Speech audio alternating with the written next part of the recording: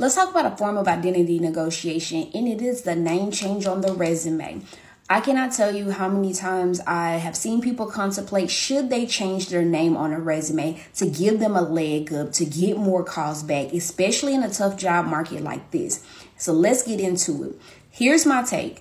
When you decide that you're going to engage in that level of identity negotiation, you're getting calls back from companies that potentially wouldn't have called you back if you would have put your full name on your resume.